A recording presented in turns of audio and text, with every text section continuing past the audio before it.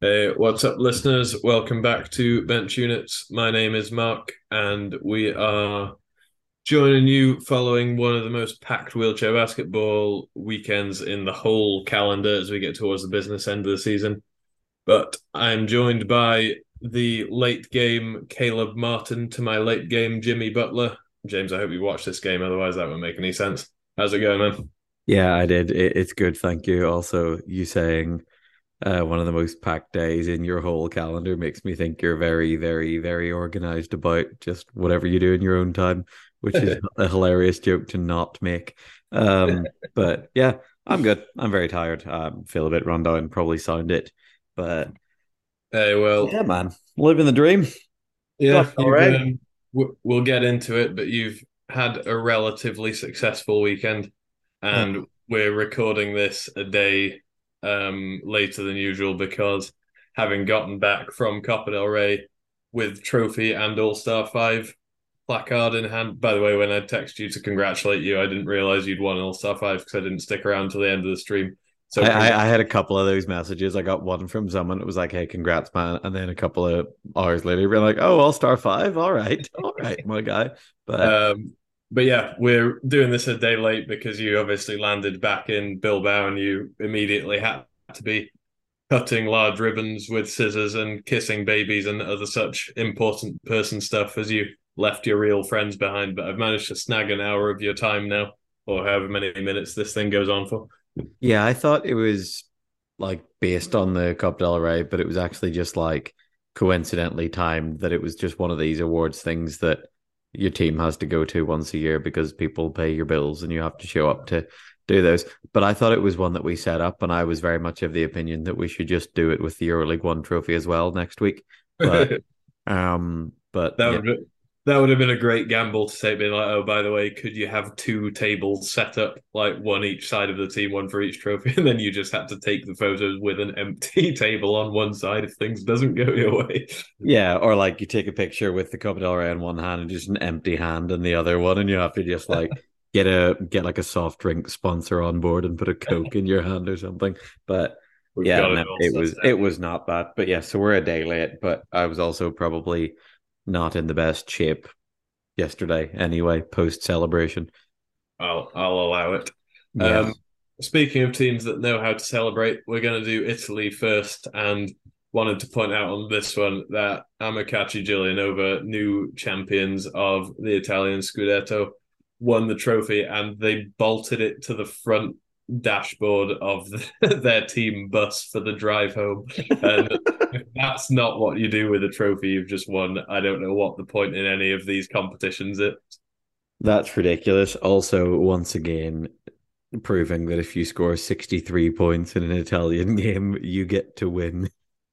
I didn't Well, say at least 63. Just once you get to 63, it's like, all right, cool. Like if you land on 63 and the other team has 75, it's like, no, no, no, no, no. The team that got 63 got it done. first to 63 or bust.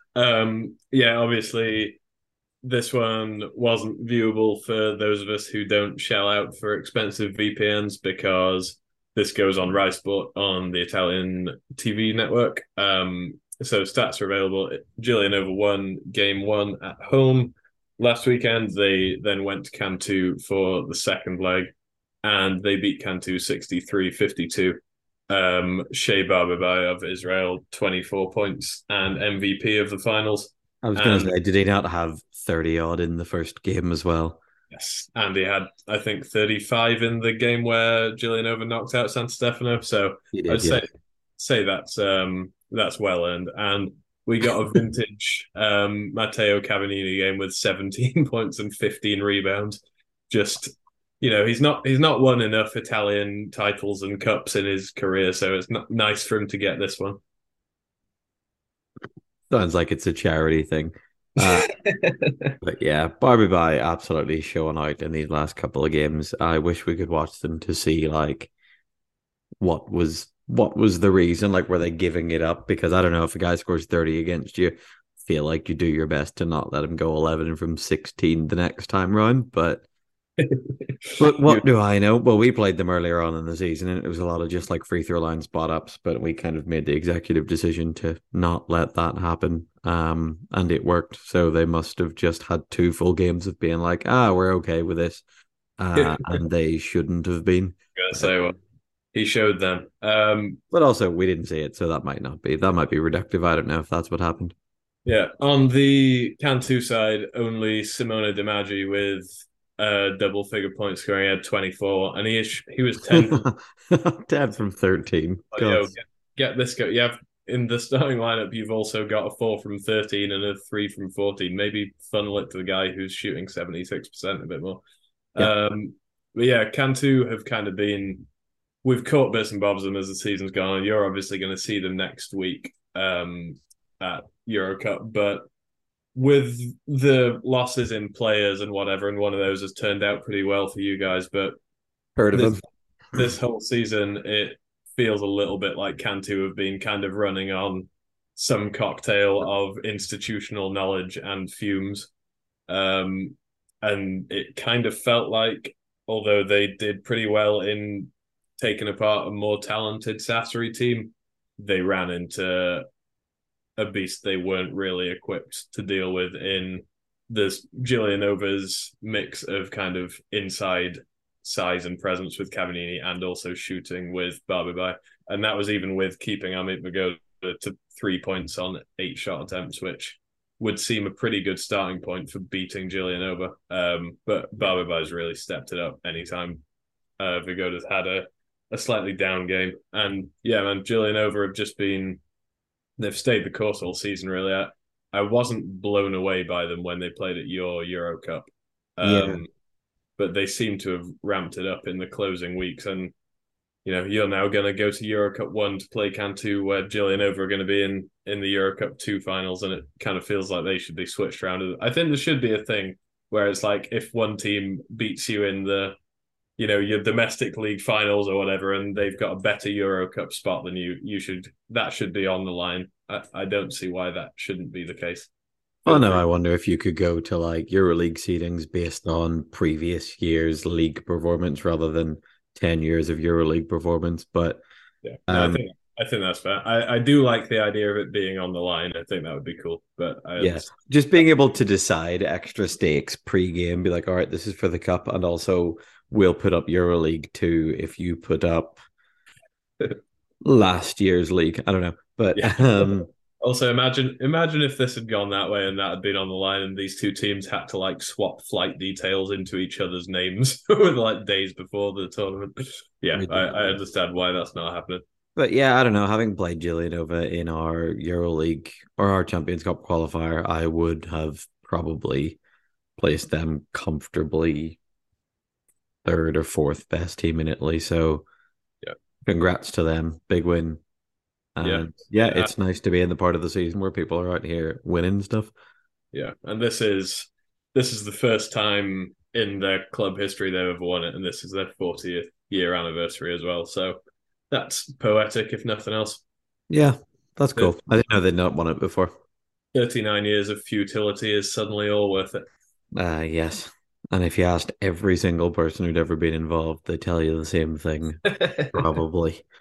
Um, should we shift on because we've got a good bit to cover. We're going to do Germany next because obviously it's been Italian finals, German finals, and then Copa del Rey. So there's no real fair order to prioritize these things unless you want to say that any given league is more important than the other, which you do because Spanish league bias. So should we Yes, go? which people famously do about the country they play in. But anyway, let's get Germany out of the way. No. So we had when this game, this first Thuringen Landale game of the weekend had taken place, I had just come off court against Ilunion in what was a big, quite emotionally charged win. And I was very much not that excited about it yet because I was like, all right, cool, we have another game tomorrow. I was kind of straight faced about the whole thing. Maybe I'm just emotionally stunted. And then I found out Landil took one off during it, and we got an extra game of German league basketball. And I celebrated probably how I should have at the end of the game we just played. I was like, "Oh, are you serious? Happy day. That's amazing." Like I actually like freaked out a little bit. I was very excited, which You've, was you've come a some long way from the guy who, when we started doing these roundup episodes, used to text me weekly, being like, "I can't believe I have to watch these German league games." yes. Let's bring the receipts up for that. I'm not sure it happened. I'm joking. But um yeah, I don't know, maybe it's I've just gotten so into like watching these games and trying to figure out how a result goes a certain way to the point, or maybe I've just like dampened my own emotions so that I don't feel so bad when things go badly the way I used to. But yeah, I didn't care a whole lot about that game, and I cared massively about watching this one for some reason, to the point like I won a Copa del Rey semi final by 1 point on a last second play, and then watched this afterwards before I went to bed, which is diagnosable probably. But anyway, Landell 67, Thuringen 63. Yeah. We spoke about this after the first game, and you said that you didn't really see a way for this to happen. If I said, all right, the only way it happens is a game that doesn't even get to 70 by each team, that was probably it, right? Yeah, I mean that was one of I think I had two roadmaps that kind of each came half true enough to cobble a Landell win together. Was it Uh, Rayo and Tommy going nuts? it was basically that it would have to be kept low scoring because Landell have only really been cracking low 60s even against Hanover generally Yeah. in the round before and then against some of the stronger teams. And I said that when they beat Hanover in a close one, they'd kind of diverted their offense to Tommy and Rayo taking 65 to 70% of their shot attempts. Yeah. And Tommy and Rayo were combined 19 from 38. So 38 of their attempts out of their 61. That's obviously not quite 70%, but they certainly veered in the monopolizing direction. And yeah, it was, I mean, the tale of this one was it was 38-32 at halftime in Thuringen's favour, which, considering we played the two most important games of the German calendar in 24 hours, the games kind of blur into one from a viewing standpoint, not at all Yeah. aided by the fact that they had the identical scores at halftime. And I was like, I'm having such a hard time keeping track. Is this yesterday? Yeah. Um, but yeah, Landell won the third quarter of game one, 19-8, which, winning a 10-minute stretch by 11 in what you ultimately end up pulling out as a 4-point victory. And a lot of that was just Tommy coming out super assertive. Um, Landell looked a little bit off to start the second half. I think Rio took like three shots in the opening minute of the third quarter, and it was two threes, and then like a fadeaway 20-foot post up. Yeah. I was like, "Ooh, could get out of hand quickly." And then Tommy took control, man, and I thought the two of them together were able to supply Rio being consistent enough throughout the game to enable Tommy to kind of have hot streaks, and then Tommy wasn't madly consistent, but kind of would hit enough to panic the defense, and then he would divert to Rio a little bit, and then he would come back. And I thought they just balanced it well between the two of them.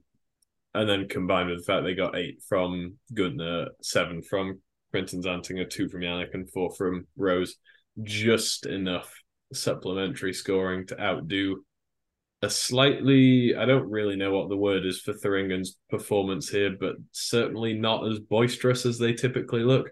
Yeah, I wonder if subconsciously there's a thing of like, we've got two goes at this. Yeah. I don't think so. Like, I think if you asked anyone pre-game, that would not be. But I wonder if it's also Landell came out and took it. But I feel like I don't know if you look at Landell from Saturday to Sunday, the thing, and I think it's sort of been the question mark over them when they haven't been playing well recently. When it's like, okay, do you run your stuff and then shoot a contested 18-footer, and does playing well look like making those or not? And I don't know. I don't know if that's the case, but it is a lot of like, is this, I don't know, like, is this perimeter shot making the end of the road, or is perimeter shot making a sort of vehicle to get some other stuff and get other people going. And I don't Yeah, know, like the fact that we were kind of like, yeah, okay, Tommy or Rio goes nuts. I don't know. yeah, it's interesting you float that theory because if that was the vehicle, then it would have borne out to make more sense that they would have won game two, where Gunther, who's their primary inside presence, had 18 points in game two as compared to 8 in um, game one. So you would think if their perimeter shooting would create more opportunities inside, that would theoretically be the best path to them winning. I Mhm. think that obviously the difference between game one and game two is thought the Bulls were way more effective offensively in game two. Yeah. And we talk about, this being the time of year where your main guys need to step up. And the Bulls' two primary bigs in Haluski and Vahid were combined 11 from 26. And when your two main guys are trailing their two main guys by 10 plus shot attempts, you know, it's very easy to see how you end up, at least 10 points lower than Thuringen's typical total. Well, I say 10 points lower. Thuringen are about 37 points lower than their typical scoring totals, but you kind of have to throw the averages out against Landale, right? But Yeah, you don't really get to compare what you do running layups into what you do against one of the best defensive teams in the world. yeah, Also worth noting for Landale here, Simon Brown missing all weekend. I think he posted on Instagram that he had a concussion, so that makes a big difference to a team that's already kind of down to 8 or 9 guys. yeah, Seven yeah, of them that they really play in any real consequential minutes. But it's also just mad that next Landale lineup up when they had to rotate because they were missing one guy from an injury, and obviously, um, Gaz having left the team a couple of weeks ago, like they go under points as their first sub yeah, because they have to in yeah, like this historically well run team, and it's just interesting, and obviously like that wouldn't be the case if Simon was there. They would have probably gone to their tutus stuff, but it's weird to come to the end of a season and have a team like Landale be like, oh well, right, we've yeah, got to go with this. We've got to go 30 minutes with a load of different guys and 40 for 3 guys. yeah. It's a this very much. I mean, wheels falling off is a bit dramatic, but this is kind of like trying to complete you're on a long drive and trying to get there without stopping for fuel kind of thing. Like, I'll turn the aircon off. Oh, we're going downhill. I'll stop pressing the accelerator. It feels like the Landil vehicle is being like gradually stripped back and stripped back each time. I appreciate Simon will hopefully be back in time for Champions Cup in a couple of weeks, but yeah, man, all things considered, and like you laid out there, playing under points anytime they deviate from their starting five, hell of a job to force a third and final game. Um, Unfortunately for them, third Yeah. and final game went to Thuringen 76-65. So Landil staying about right with their mid 60s scoring totals, and Thuringen just turned out they had another gear, led by Jordi Ruiz with 20 off the bench, because there's nothing Jordi Ruiz loves more than showing up in a big game and claiming complete and utter ownership of the game. Yeah, even when you think about last couple of plays of the game on Saturday, he pulled one from like just past the logo and made it to Yeah, kind of try and have a last ditch attempt at bringing it back and made it. I was like, oh man, this guy loves it. Jordi Ruiz, who's also now officially won Spanish, Italian, and German leagues, which I'm yeah, not sure anyone else has done. If yeah. not, And that's 3 in 4 years as well. I think obviously Landil stole the finals last year after Thuringen pummeled them a few times. Landil won two in a row. Um, yeah, so Geordie was a year removed from having won three consecutive titles in different countries in three consecutive years, which I mean, I certainly won't hold the gap year against him in this case, man. That's impressive, however you try and slice it. yeah, and also this going to Turingen's different, but the first two stops in Italy and Spain, like it's not like he went to Cantu and then Ilunion, like he went to Yeah. went to a team that was sitting sort of third in the league and brought them up. So that's massive. I don't know. There are probably people who've done it that I don't remember or that people won't have figured out, but I can't think of anyone off the top of my head. Anything that's pre YouTube, I think officially doesn't count. I was thinking about this the other day, and it's 2023 now. I think we're officially 10 years on from the excitement I felt at the 2013 Champions Cup being made like fully available on YouTube. And I think it was the first time ever, and I was like, this is honestly the best thing that could have ever happened to me, which now 10 years later, I know that it's not. But Like 10 years later, you're like, this is the worst thing that ever happened to me. I have to talk about these flipping things once a week with that guy. Ugh. yeah. But yeah, I think we're 10 years into everything being visible, so I think anything that happened before that doesn't count officially. Sure. Um, No worries. That's like when they talk about in football, they talk about like all-time goal scoring records. People talk about Pele, and there's a load of stuff of like, yeah, but it doesn't really matter. Or like the Wilt Chamberlain 100 point thing. We're like, no, I didn't see it. No one saw it. Doesn't count. It might not be real. But yeah, so congrats, Bulls. Congrats, Jordy. That was cool. yeah, man. Um, that was cool.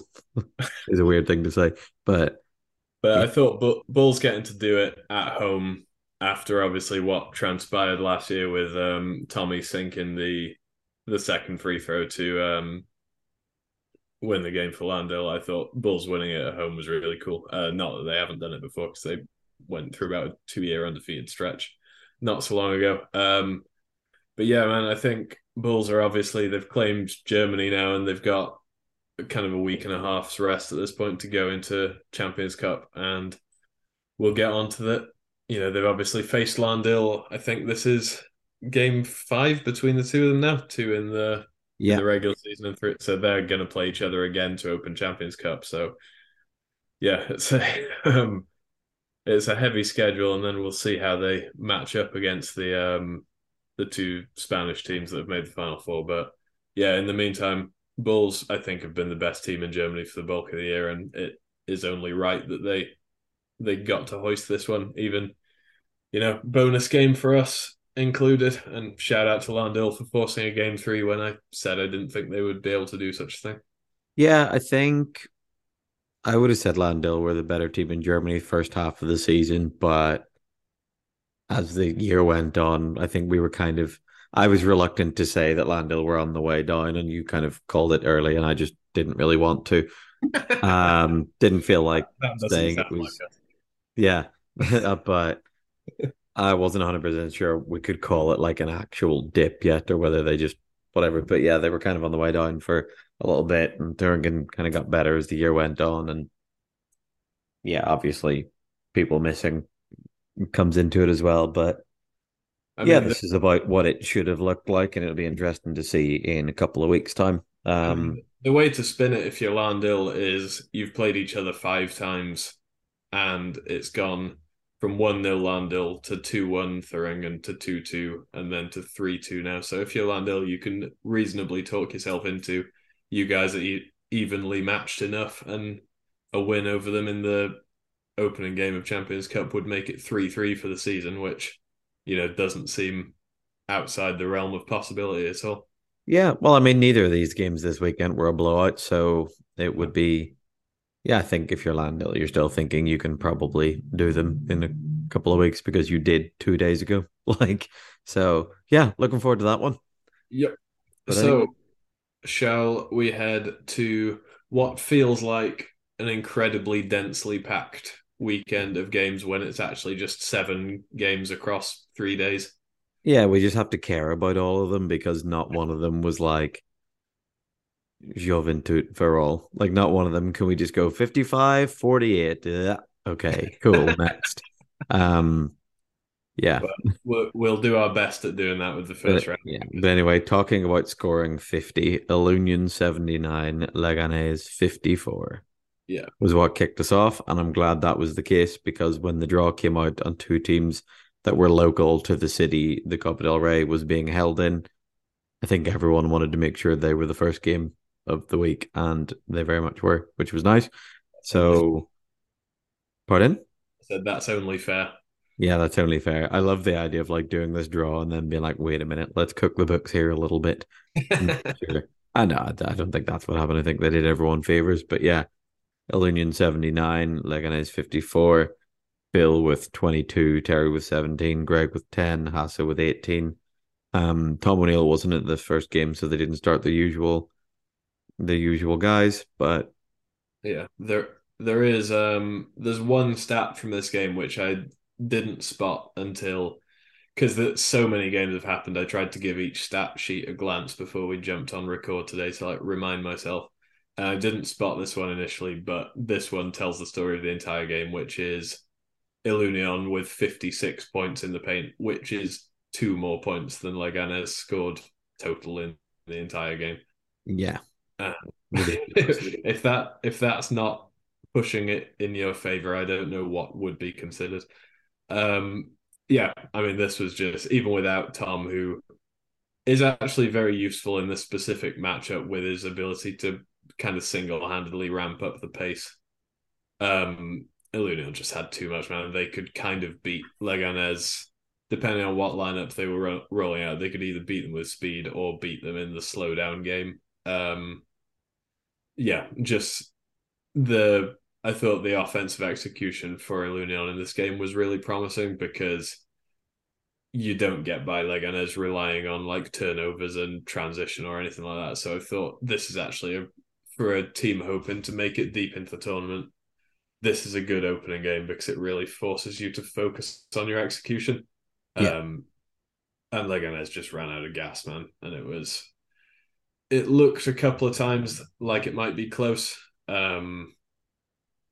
I think it was 8 point difference at halftime, and then Ilunion blew the third quarter open by 10 and the fourth quarter by 7, and that's having enough guys to run your rotations, even minus Tom. And yeah, Leganes got 14 from Cano, 12 from Christian Gomez, 16 from Alexi Ruiz, and a couple of chip ins here and there. But yeah, Ilunion get three guys well into double figures, and Greg just into double figures with 10 there. And yeah, yeah, that'll get it done, man. I don't think anyone would have. I don't think anyone is saying I can't believe Leganes bottled this one. This is Ilunion's tournament. yeah. This went how it was meant to. This went how it went twice in the league. So fair enough.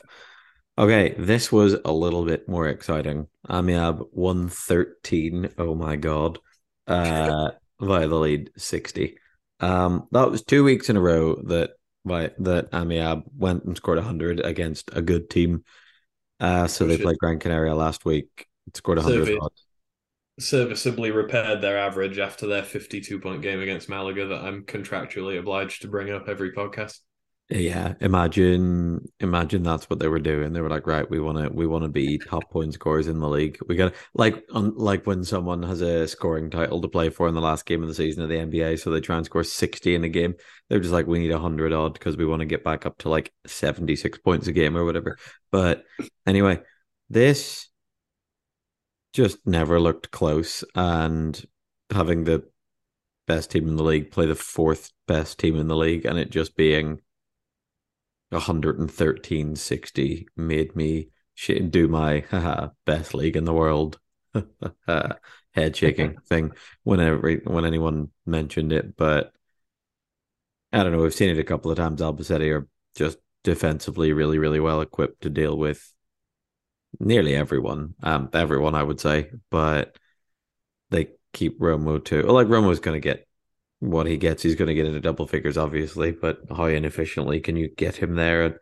Because they just have the agility and the length to be able to have a chair on him and keep him quiet. And they can also like I've seen them just go like Lee Alejandro on the same side as him and just L shape him, just yo him and just like, hey, we don't even need to jump because I can contest a three from behind the screen. Yeah, But made him really uncomfortable. Um Clarence, sorry, CJ. I always just read the stats. I'm like, oh yeah, I know that guy, and he doesn't go by that. But yeah, CJ being 8 for 12 with 17 was the only reason this didn't look. I was going to say this didn't get ugly. It did get ugly, but the only reason this didn't get as ugly. yeah. Um, quickly. if we do our plus minus scanning as we like to do in games like this, you see nobody on Amiab played more than 28 and a bit minutes, which was Filipski. They had all 10 of their active players somewhere between plus 10 and plus 41 in the plus minus. And Ridiculous. CJ, who was probably the most consistent scoring option for Vidalid by virtue of being on the court to get buckets, ended up as a minus 41 in nearly 35 minutes as well. So tough road for CJ, man. But yeah, I mean, some of the plus minus stuff got ugly. Vidalid Romo at minus 52. And obviously, these are the guys who are playing heavy minutes. So they're going to be out there regardless of, you're not going to take those guys out because it's going badly. No, that's Um, the thing. Like, hey, do you have a better option? Not really. All yeah. right, cool. But no, it's just also you can be plus 10 in like a 2 minute period because it can be like turnover, layup, forced miss, layup. Like Sure.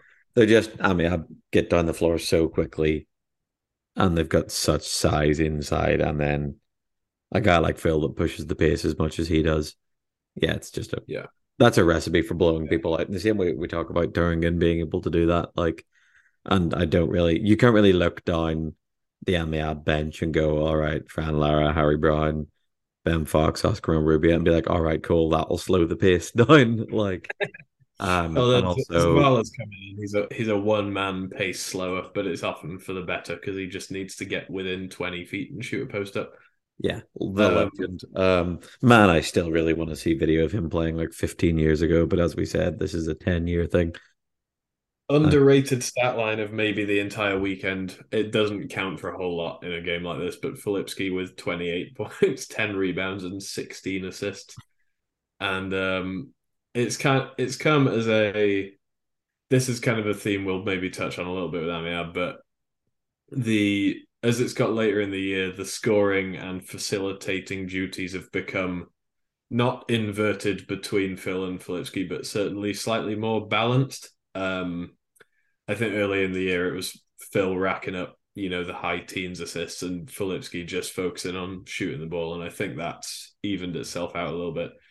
Certainly for the better in this game. We can talk about whether it was for the better in a couple of the later games. Spoiler alert.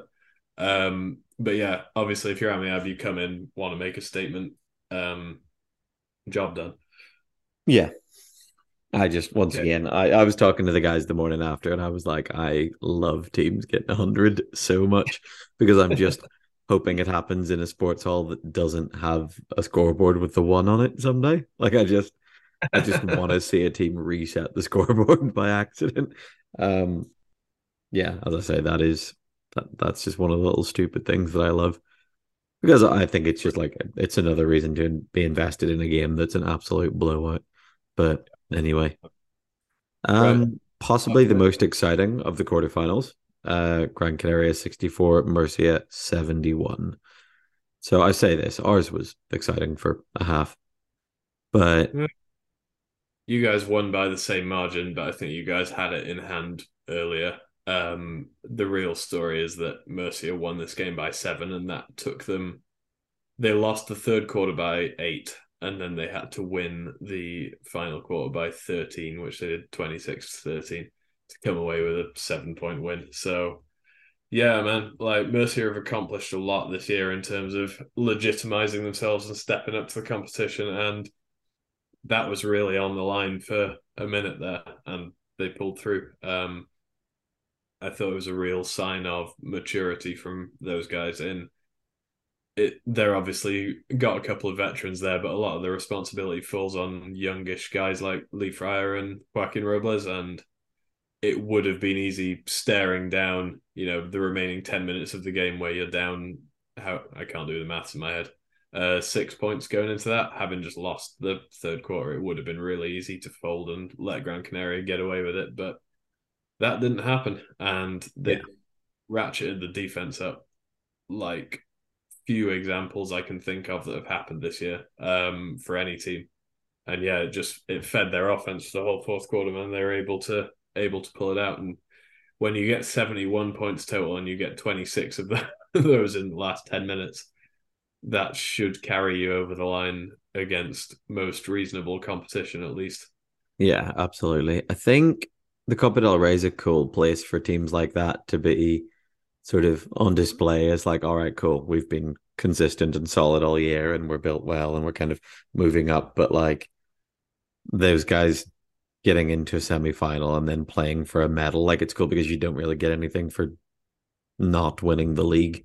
Like even a Yeah. Union get nothing for being second in it. Like you don't get first, second, third in the league. But I think it's a cool opportunity for a team like that to show up and have the chance to win something, to be like, hey, look, we've got something for doing well, because I don't know, like only rewarding one team a year if there's only the league kind of doesn't give credit to a team like Murcia for having been promoted a handful of years ago and just building something good and smart and sustainable. And Yeah. yeah, we're big Murcia fans here, I think. But And um while we're about it, one guy from Mercia I'll shout out is we've had the like running joke a couple of times on the podcast of guys who don't fear the moment. The All Star team captained by Australia's Tom McHugh, but BL Carbo Man has completely and utterly pathologically no fear of anything that's going on. And this guy, I think he was 0 from 3 going into the fourth quarter of this game, and he hit two massive ones as Mercia were kind of getting the wheels turning and gaining momentum. And yeah, he's obviously out there to ramp up the intensity, which he very much did. But yeah, I thought it was awesome. Like, still a really young guy and big moment, kind of emblematic of the team as a whole. And he sunk a couple of huge ones. So shout out to him, man. Oh, yeah, he can BL's win my cool, team man. if I had one. Yeah, BL's cool. Yeah, I also just like seeing young fellas that I've played with do well. I was obviously with BL in Bilbao last year, and Yeah. I've been around Lee in the sort of GB setup for a while. So it's cool to see those guys getting responsibility. And I say this about Lee, like at this point, it's just cool to see Lee Fryer being one of the best players in the best league in the world. But like there's no like this young fella's starting to no, like Lee's just playing 40 minutes and scoring 20. He, he has arrived. Yeah, he's been here. Um, Lala with 20 as well, does not care. Um, on the other side of the ball, you've got Ramone with 25, Salazar with 10, with 23, but both kind of slightly below average efficiency. And I think that's the thing. Like, you're not keeping these guys' numbers down, but can you make it difficult for them? And yes, Murcia can make it difficult for people, as proven all year and as proven in the next game Yeah, as well. But yeah, I think that this that kind of fourth quarter, or maybe the second half, generally was like a little bit of a Gran Canaria microcosm because I think it's gone really well for them at times this season when both those guys that you mentioned are hitting from outside, which they shot well enough in the third quarter, and those guys got inside a little bit, and they just for some reason couldn't figure out Mercia's defense, and it's like I know Mercia are a mobile team and they're rolling out this Robles and Lee Fryer and BL lineup, which are all speedy guys. But I just felt like had Gran Canaria as a team had a bit of composure, you only really need to get one switch and Ramone is potentially roasting somebody full court. And yeah, that didn't really happen. And yeah, I think you kind of saw the best and the worst of what Gran Canaria have been all season. Ramone's just announced, I can't remember if it was today or yesterday, that he'll be back next year, which is obviously big for them. I think there's been rumblings on a couple of other guys that they've got their eyes on, but I think you see it with Lalo in these games, man, and Lee Fry being able to post up some of their smaller guys. They need a real inside presence, which Salazar can kind of do defensively, but less so offensively. And I think I they see. need. I disagree on that. I think he plays up size wise very well, I, th- especially as I a 3-5. I think he does, but I think you then by default end up with him. It's like, hey Salazar, you have to guard the hulking inside dude, and Lalo in this case, or it's been like Lee Manning in the past, and it's then a bunch of small guys trying to take everybody else. And That's again, the thing. Like, it's like, all right, so you've got to take this guy. Okay, where's the guy that rolls on the weak side when you draw all the help because you're our big guy inside. Like whereas their next biggest guy's a 2'5". He's the Yeah, biggest 2'5" in history, but like um but yeah. Yeah, cool. very little to say about that. Smooth Um transition. Should we go into your game? yes, but anyway, speaking of smooth transitions and artificially sort of Speaking put of together segues, Bilbao 79, Malaga 72. So, as I say, was this tied at halftime? No, they were up one, right? they were up one at halftime. Esparza hit a three to put them ahead with however many seconds left in the half. Big Um, Esparza game. yeah, biggest Barca game. So um we got there and I don't know why we started so frazzled. We've done this a whole heap of times all year where we've started sort of running around like headless chickens and kind of like first quarter we lost Kyle on a couple of threes and we lost people on runs to the basket and cuts and layups and 1-on-0 fast breaks and we were kind of just all over the place, but we were able to score enough that it didn't matter a whole lot. Um, Second quarter was much of the same. We tried a couple of different lineups and it was a little, it was just a little disorganized from top to bottom. Credit to Malaga for making it so and taking advantage of us not having our heads screwed on. And Yeah. then we came out in the third quarter and actually had our stuff together and won the quarter by 11. And that was enough to get it done. Um, yeah, it was weird. Like Yeah. I very much felt like the whole time it was, you know, the cup kind of has a lot of importance for a lot of people, as it should. Like it's a chance to win something in a weekend rather than over an 8 month period. And maybe some of our guys felt that, or maybe the travel, or God knows what it was. But we kind of started with our heads up our asses a bit, and it took us a minute to figure it out. You're gonna, But pardon? I think you're going to edit No, that. I think ass is just about appropriate. Fine. Um, I'm not sure if anyone has a problem with it. Let us know and we can edit. I'd love to find where the line is.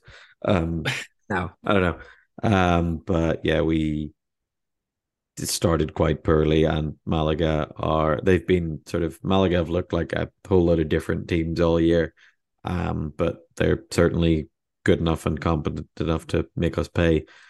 They at one point went to their second lineup where they ended up with Kyle, Abdi, and Esparza all spread out, and we had no idea how to figure out three shooters being on the floor at once for a while. It was as if we thought we couldn't defend more than one shooter at once.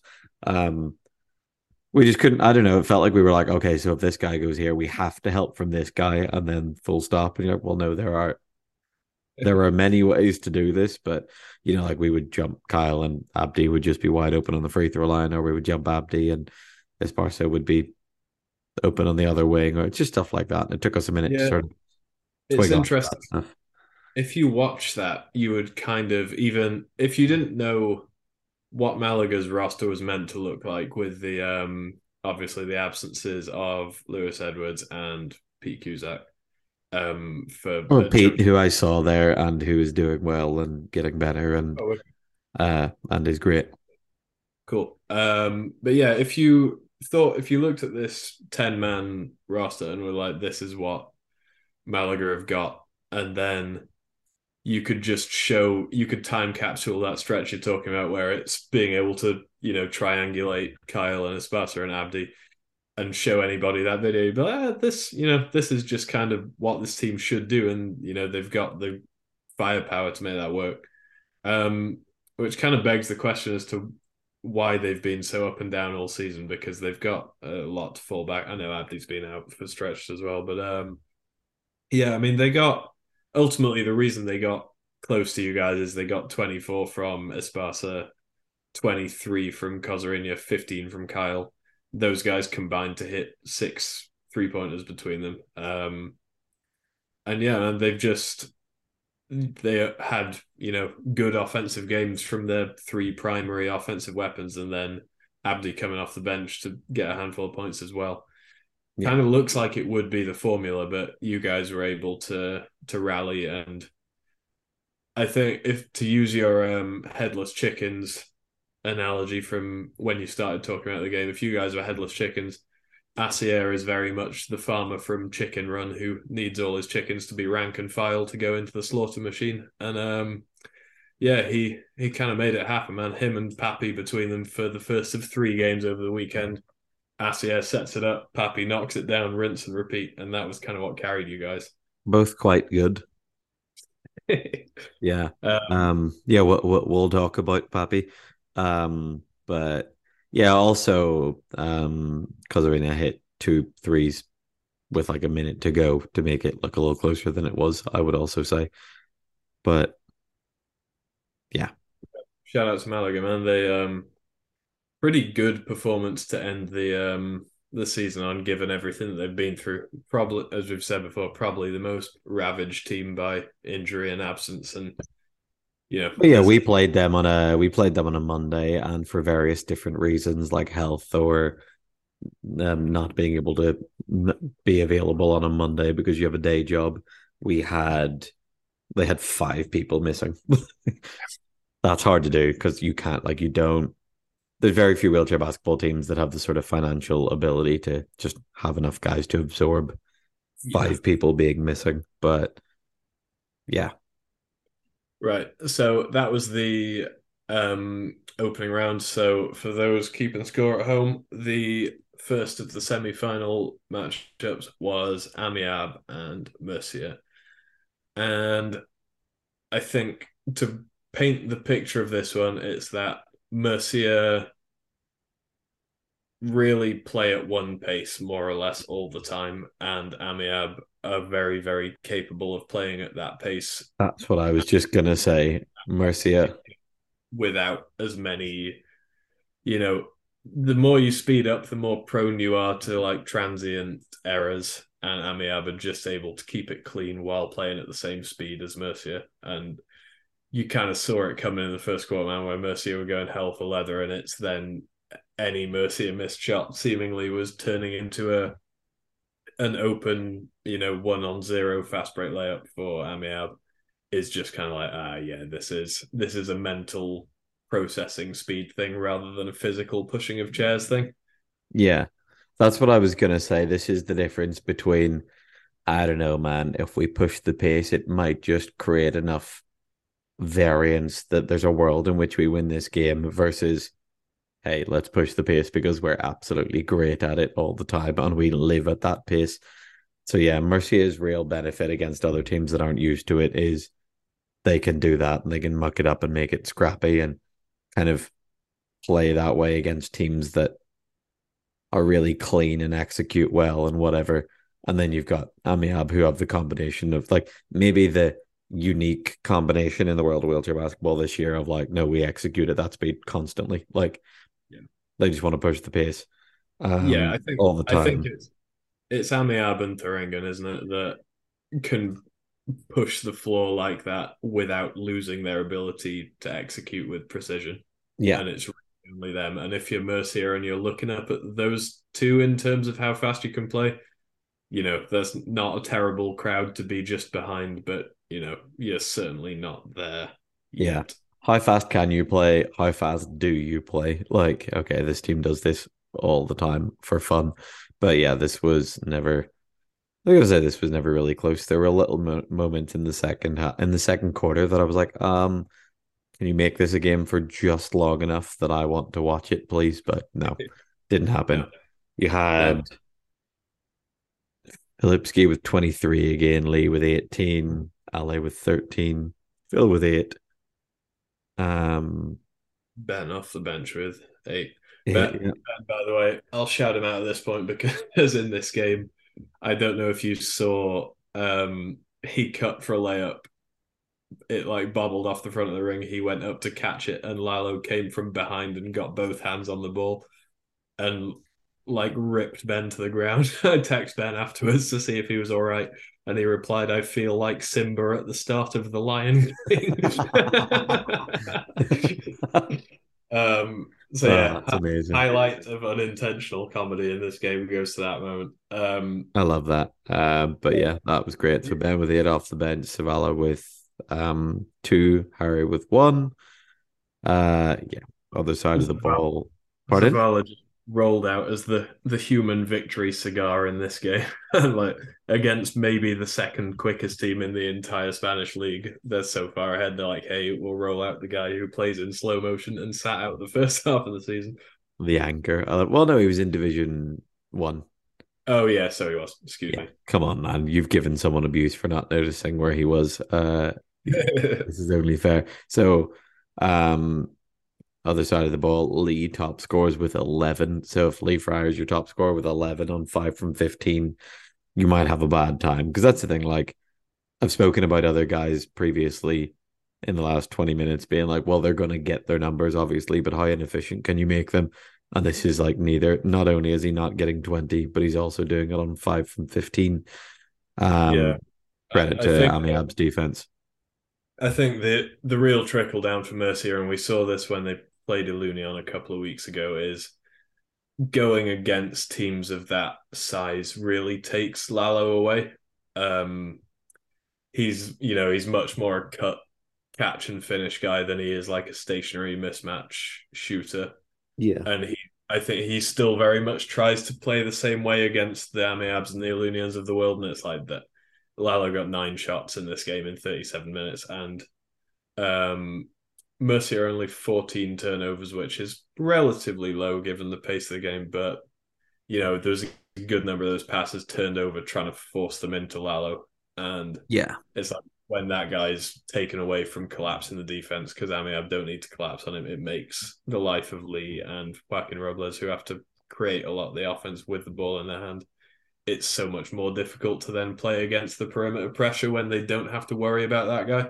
Yeah, Um, that's what I've described with Amiab previously, where there's like a yeah, you can jump, don't worry, we'll be fine. Like just go. And also the a lot of what Lee Fryer is amazing at is like instead of other players being sort of coached into no, I'm not gonna go to this place or that place because I don't want to get into trouble. Lee's so good at being like, I'll get into trouble. I'll get myself back out of it. It's fine. Like I'll push into the charge circle on someone's foot plate because I can spin and fade away and tilt and make a post up because I don't really care unless you actually check it. Whereas there's no getting back out. Like there's kind of a black hole in the charge circle between the 4 guys with real size they have on the floor at any given point when Amiab are playing defense. So Lee doesn't get like the amount of people that Lee Fryer can get with all the fancy stuff and all the weird like using his hips to get to the basket and shooting little post ups and little fadeaways and shots on the tilt and stuff.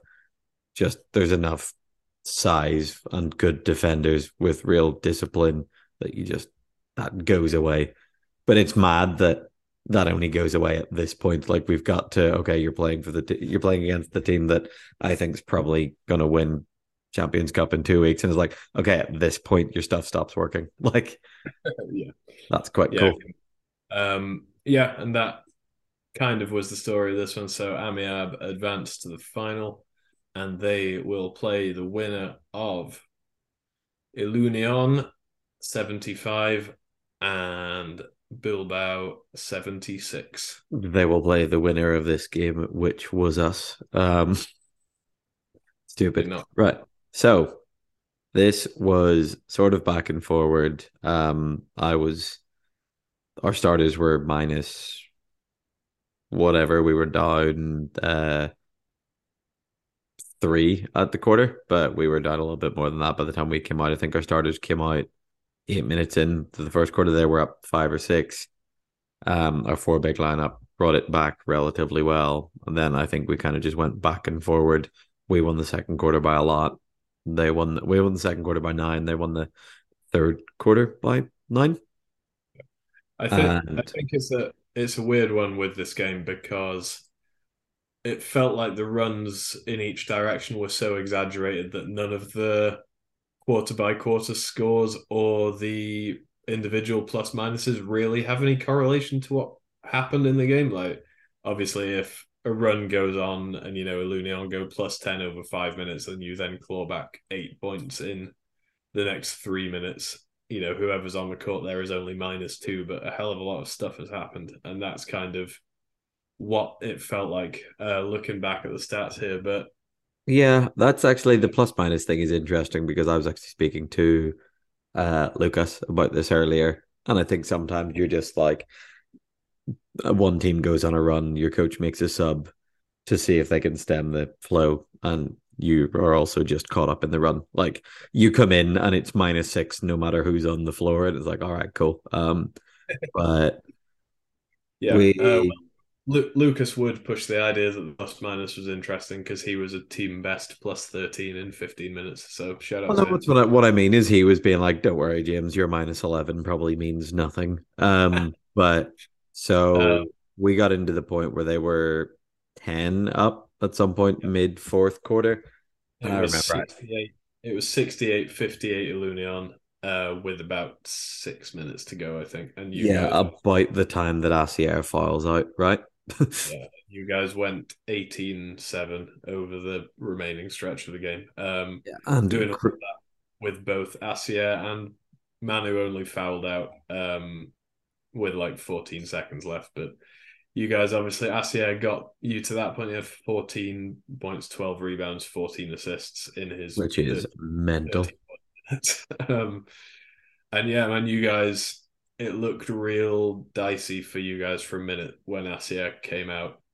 And then you kind of had to restructure your offense. David Maurice, who is only just back this weekend, hit a couple of big ones to keep things moving along, and then Pappy went absolutely pazzo, to put an Italianism into that. Yeah, And Pappy, there was a point where so we were down 10, and at that point I was just playing. Like Asia had been thrown out. Um, we were down 10, and I was like, all right, cool. Whoever's on the floor, let's go up and down and chip away and see what happens. Pappy hit a couple of threes. I looked up and it was two all of a sudden. I was like, okay, no, this is we're back in the game. Like I was just kind of playing for like there was long enough where I was like, right, let's see what we can do. And it was like, oh no, no, we're in a one possession game now. This like every play really does make a difference. Which sounds I don't know, it's a weird one to describe because it sounds like I didn't care after that, but I just kind of thought I thought it was done at yeah, that point. you could Um give him for thinking so. And that's even factoring. And Pappy hit a couple of threes, and a couple of the Bilbao offenses that led to that really weren't obviously going anywhere up to that point. And he bailed you guys out a couple of times. So there's a very real scenario in which even like had the first one of those or the second one of those missed, that really could have been an Ilunion transition layup, and things could have panned out yeah. exceptionally differently. And ditto for the final play of the game where you kind of inbounded it to David Maurice. He dribbled around a bit. None of you guys really got below the free throw line until there was a couple of seconds left, and David Maurice, having run really no action or no anything, just kind of drifted into an extended elbow pull up. No, Well, that was the game. I was like, what is going on here? Well, no, if you look at that play, No, no, don't worry, might we'll I get it. remind you that Asier and Manu were fouled out at this point. So we ran horns with me and Lucas on the free throw line, a combined 3 points when we normally run it with a three and a four. So me and Lucas were both I was talking to him about it today, and we were both just like, if we pick enough, we might not have to roll into Hasso. So we were both just like pick, pick, pick, pick, pick. I think I picked and repicked for David three times. But they were the way they were defending it, they were kind of going like 3-2 with Hasso in the middle of the paint. So he was kind of reluctant to come up the floor, Yeah, probably based on being instructed to not do so. But David ended up pretty wide open. Because me and Lucas, once again, a combined 3 points, had rolls to the basket, and they didn't want to give that up with Hasso on the charge circle. But that's a really hard thing to do at the moment because I don't know, Hasso comes up and then all of a sudden there's a weak side cut from Pappy or something, and your yeah. coach is going, "Hey, what did I tell you?" But This David got exceptionally open, but I guess chasing him off the 3 point line was job number one for them because he probably shoots the ball better from three than he does from some places inside it because Yeah, they weren't he's coming off nuts. happy at that point either because he was 34 points on 16 of 24 shooting up to that Yeah, season. and He he was, missed all his free throws though. What's going on? yeah, but if you look at his free throw numbers throughout the year, it's like they don't really match up to how good he is everywhere else. Oh, he was 4 from 4 in the final though, but we'll get to that. Yeah. But Uh, he, yeah, no, if you look at it, like Pappy was baseline being defended. Adrian Garcia had maybe a lane to the basket, which was being covered. So Terry was on my back and had to sort of split the difference. And David hit it. David also let it go really quick, which, um, I mean, he like shot it pretty quick. He didn't let it go very quick at all. But when he took the shot, it was out of his hands pretty quickly. So it's pretty hard to get to. That's a big one. So we do that. That's not long after Hasso splitting a pair of free throws, where he airballs one and banks the other one, which is amazing. Um, it was a weird. He uh, like, what's sorry? I was going to say Greg got the last shot for them, didn't he? But it was a high speed rolling prayer that, you know, it hit the side of the backboard, but it was an incredible degree of difficulty shot, which Yeah. had they had a bit more time on the clock, I think they would have drawn up something better than that. But yeah, man, Oh, you if got you listen to their timeout, they go Greg inbound, Hasso on the block, and then they've got Sarah on the screen on the baseline, and they were meant to go because we were very small at that point because all of our forwards had filed out once again. So if you look at, oh no, Pappy was on the floor. If you look at it, they were meant to go Sarah on the weak side block, Terry and Bill cross, Greg inbound to Hasso, get it back, and they'll probably either have a miss on the weak side or Greg Hasso quick 2 man game, which they actually had both of in the end. But we had at one point we had Lucas defending inbound side and me on the side with Terry and Sarah, and very last second Pappy was like, "Hold on, switch this because Lucas is bigger than you, and like Lucas is a better defender on a mismatch, and I'd be a better defender jumping someone." And I was like, "Wait a minute, why did we not do this from the beginning? That's a great shout." But to be fair, like if I'm on Greg's team and that's what he's shooting to win the game, I feel pretty good about it. But I think we were able to push him low enough and at a high enough speed that it was a bit more difficult. But yeah, I've seen him. I think everyone's seen him make those. So yeah, yeah, definitely. pretty good. Um, But like also, we could have given up a far worse look. Like they had some like real size mismatches on the floor elsewhere, but we were just yeah, banking on them not having enough time to get it there. So yeah, yeah. big win. Pappy with 34, Asia with 14, Davin Maurice with 10, Chema with 10. Seemingly everyone else on Bilbao with more personal fouls than points. Um, Yes. he had three guys foul out. Chema foul out in 23 minutes is hilarious. Um, Yeah, he's in there to wreck people. Hey, I had more points than fouls because I don't foul because I don't play enough chair defense. I'm a uh, reputational defender. and yeah, Ilunion got 23 from Hasso, who was by a long way your guy's biggest issue in the game. They Yeah. got 19 from Terry, 14 from Greg, 13 from Bill. Hasso And has been our problem all year. yeah, you guys tipped the game off, and he immediately just bulldozed down the floor and got like a charge circle post up and made it. I was like, oh dear, this is going to be a long one for Bilbao. Yeah, because Um, I think the last time we played them, obviously we lost 94-91, and it was like, all right, so we figured out we can score against them, but we still haven't really figured out how we can stop them. So if we get somewhere in there and try and slow down their transition, like, because a lot of it's just like trailer down the middle with a one and Hasso, and it's like hard to stop. And it was like, all right, if we can figure this out a bit, and we once again just didn't. yeah. But yeah, Right. he was On that plus note, 15.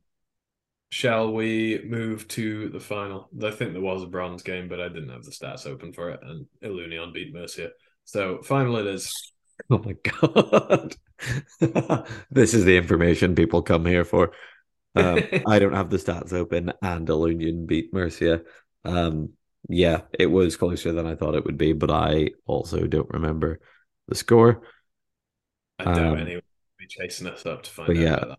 talking about things I do remember, Bilbao 80, Amiab 72. So I don't know about everyone else, but I came into this game kind of being like, all right, beating Olunian and scraping it into the final was the bit that I didn't think we could do. This is very much a freebie. Um, Yep. so like we'd played them both. We played them twice, and both times it was kind of fairly comprehensive, as it has been when Amy have played Anyone? nearly everyone with a full squad. They'd only lost one game all Hey, year, and that was without. that's my thing to reference, not yours.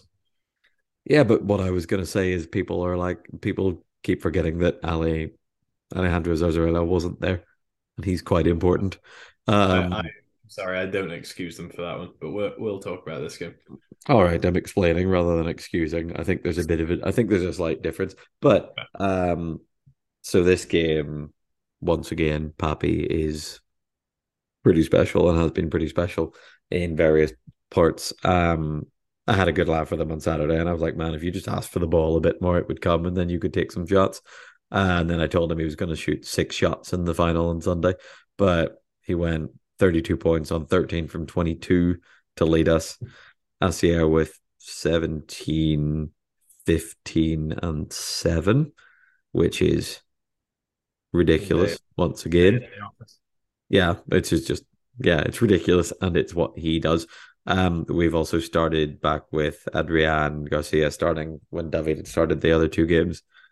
Yep. Um, I thought that was big in this one. I know Adrian played 18 minutes, but I thought he was your guys' defensive game plan at the very least was to swarm Lee like flies on a word that you would have to edit. And Thanks for not giving me work, but yeah, Lee took 5 shots all game. Probably took twice as many free throws, but oh no, he was 0 from 1 free throws, which seems wrong, but yeah.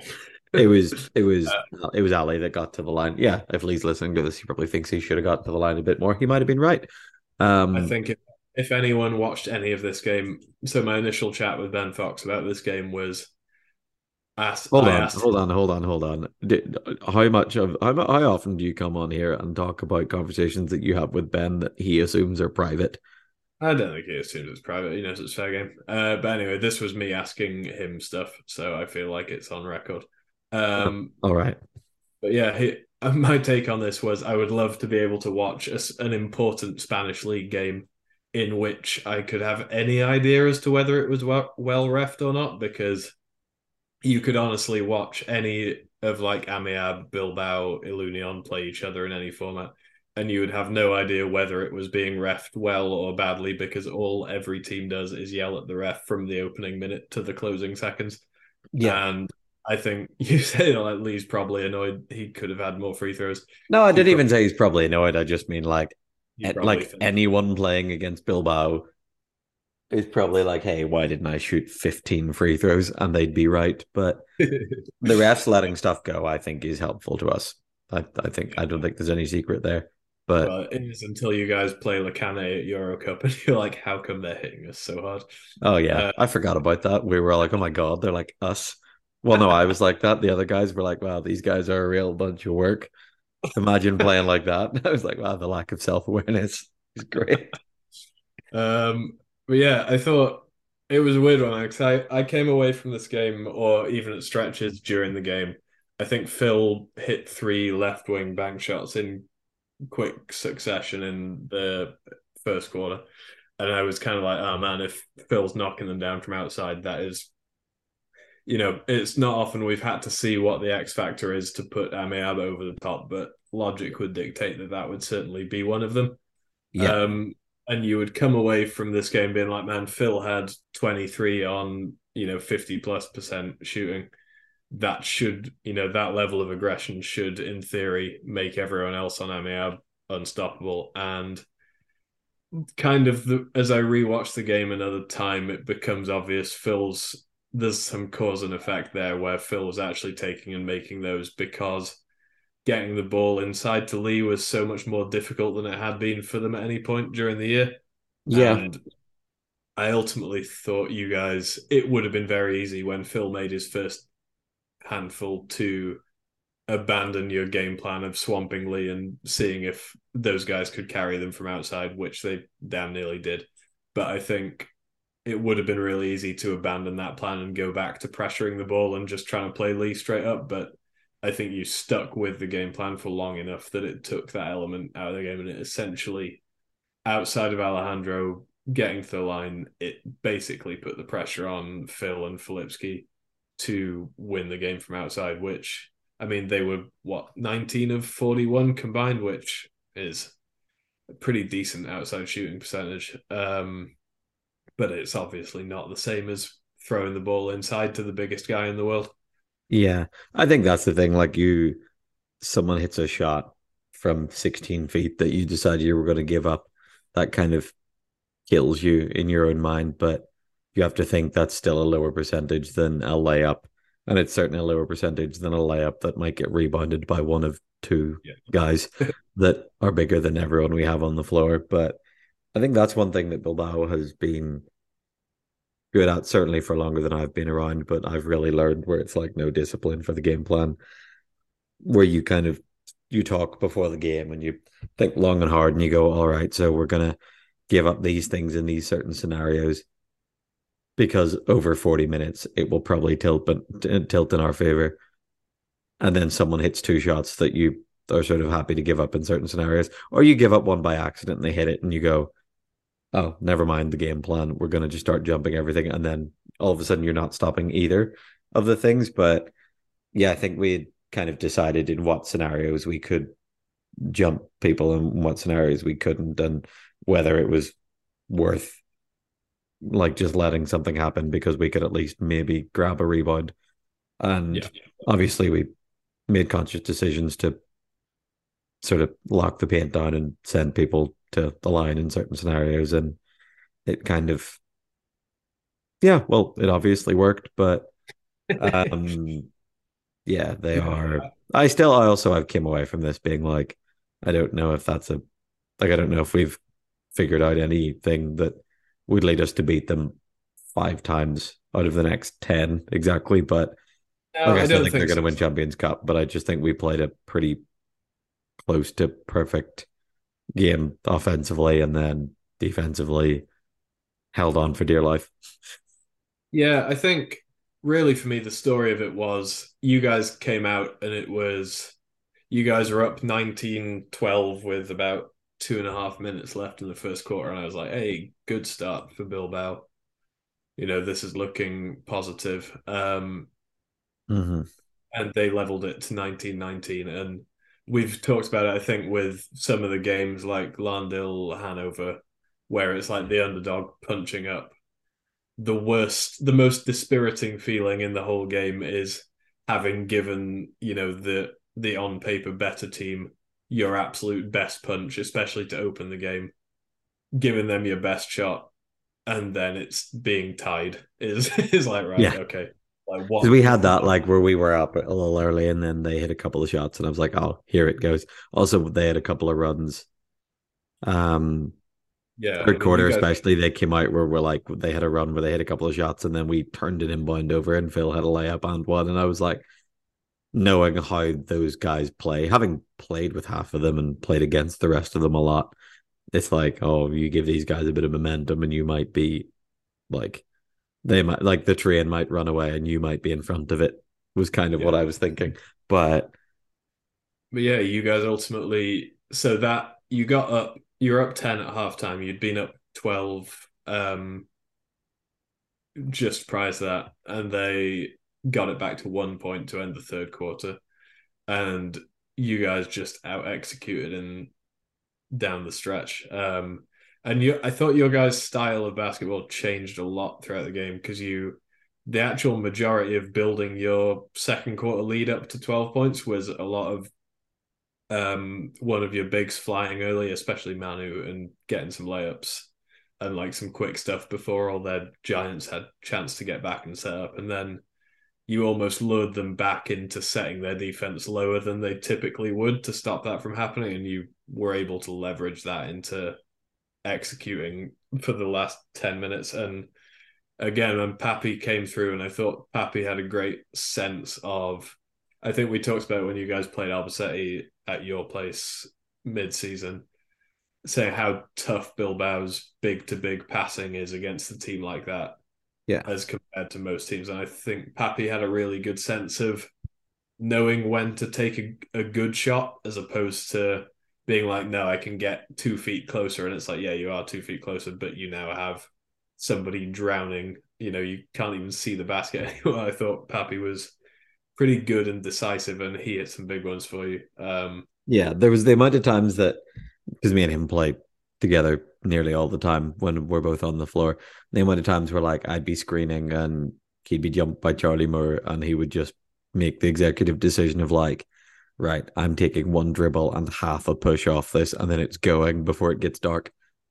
Yeah, Like exactly he'd that. get jumped and instead of picking, I would be like, I'm just gonna screen the big anyway because you don't need a whole lot of space here, and you certainly won't find any more any further in.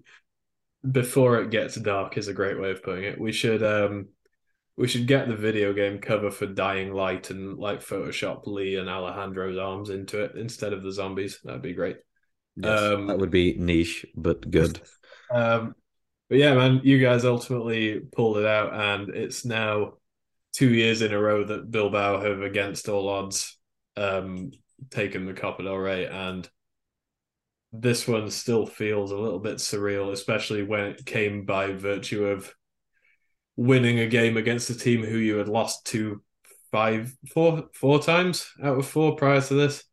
Um, Yeah, we have seen too much of Ilunion. We've and seen then enough Ilunion to last a lifetime, and I'm sick of Bill them. But I the think next. because we played them 3 times in a row and lost by 33 times in a row, and I would have come away from those being like, I don't know if there's a world in which we can beat them. And then we lost to them by 3, and I was like, okay, there's something in there. Like if Yeah, you're in what is basically if you're in a one possession game, yeah, obviously you can win that game. But I wasn't sure if we would or whether that was a blip. Like yeah, does they've got to 80 something against us. Like I think they put 88 against us in the first time we played them. So like they've scraped 90 before, so they can get 90 against us. But did us getting up to 90 seem like an anomaly? Does us yeah, for sure. scoring enough to beat them seem like an anomaly? And I think we kind of came back down to earth a little bit and settled in the 70s, thank goodness. But You dragged them with you, and yeah, to follow that up by Amiab's only lead against you guys was 2-0 to open the game, and you jumped out on the favored team, and you just punched them in the mouth to start the game, and you, despite a couple of runs in which it looked like they were going to take it over, you guys clung on, and yeah, yeah, us being able to weather the storm was massive, both in that third quarter when they like to make a run, but also nearly every team that plays Albacete that have lost to them, like 6 minutes in, you're like, oh my God, why is it 27-12? Like, or just like 4 plays in, they've had 5 layups, and you're like, okay, yeah, what is that's happening here? So uh, I think being able to stick their runs out and having the sort of fortitude, and I think we're well coached and well led for that as well. Like, a less experienced team top to bottom would probably be like, what is happening here? Experienced teams have played against Albacete and been like, what is happening here? We've done it twice already, but knowing that we could probably stick it out and score against them, yeah, it's yeah. amazing. Like this team winning 2 Copa del Reys in a row is nuts historically. You want a little stat I've dug up for you? Yeah, you can do. Bilbao have never lost a Copa del Rey game in which you have appeared, and Oh. that goes back to when you were playing with Gran Canaria and they beat you then. um, Oh, that's amazing. Bilbao 3 of 3 in Copa del Rey games that I play. Brackets for or against. I love um, that. That's yeah, very annoying, but very stupid. Hey, we nearly won that one.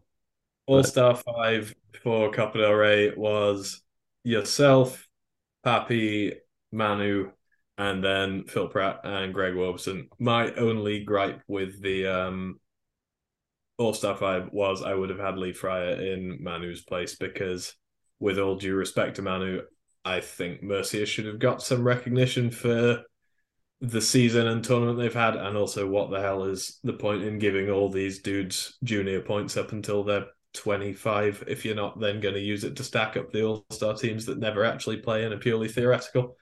So No, I'm Team Manu on this. I personally love that it was just me and two international teammates and two club teammates. That's funny. But no, I thought Manu was unbelievable and kind of has been very pivotal, literally, to what we do for the very long time. But these last couple of weeks, a lot of our sort of tweaks in the games that we hadn't won previously have centered around things that he's done. yeah. Um, so no, I think he really deserved it. You pull me out of there if you want, if that makes it 4-4-3-3-2 doesn't work, but it's fine. Um, but yeah, I thought we'll do the belt in a second, but No, we we won't. we obviously Stop it. posted the I'll let people behind the curtain on this because I posted on our Instagram saying what a great weekend you had. And people who listen to this might know, but every time one of these situations comes up where you accomplish something, I have to very carefully tread the line between congratulating you sincerely as is deserved, slash congratulating you while also writing the post ambiguously enough that it looks like it might be you who's written it.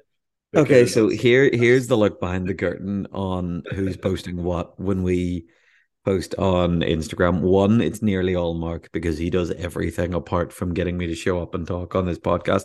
And two, if it's written in that horrible Comic Sansy font, it's Mark. If it's written in the normal font that actual human adults use on Instagram stories, it's me.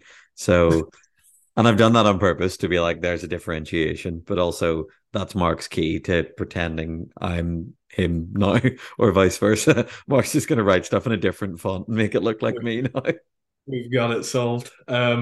So yeah, I did have to when I put what a great weekend James Mack has had. I was gonna like quote it and put it as if it was from your account as well or something similar. Because But yeah, I think people obviously know that both of us are on it. I think it would be hilarious to look as if you would use that account to congratulate yourself. yeah, that would be ridiculous. But we were going to post the WhatsApp conversation screenshot about this, but I have said, oh God, I'd beeping hate that nice one. So we kind of couldn't post it because I couldn't even say the word.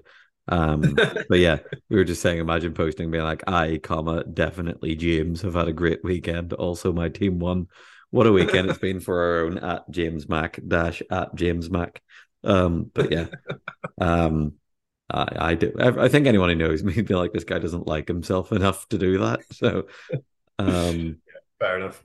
Right. Do you want to award the belt before we get out of here? yeah. So I messaged Mark yesterday. Was it? God, or the day Uh, before? No, yesterday.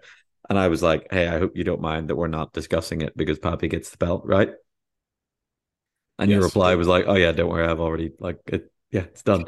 So Pappy, congrats. You get the belt, but also more importantly, you're the MVP of the Copa del Rey and won the thing. So congrats and thanks and you're welcome. And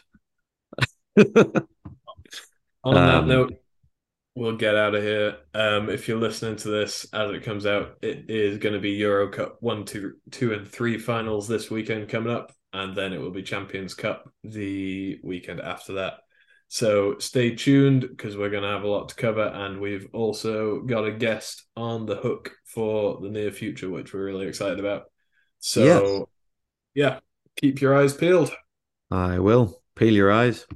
Take it easy. Don't eat the yellow snow. Be good. Yes. Stay safe. Bye.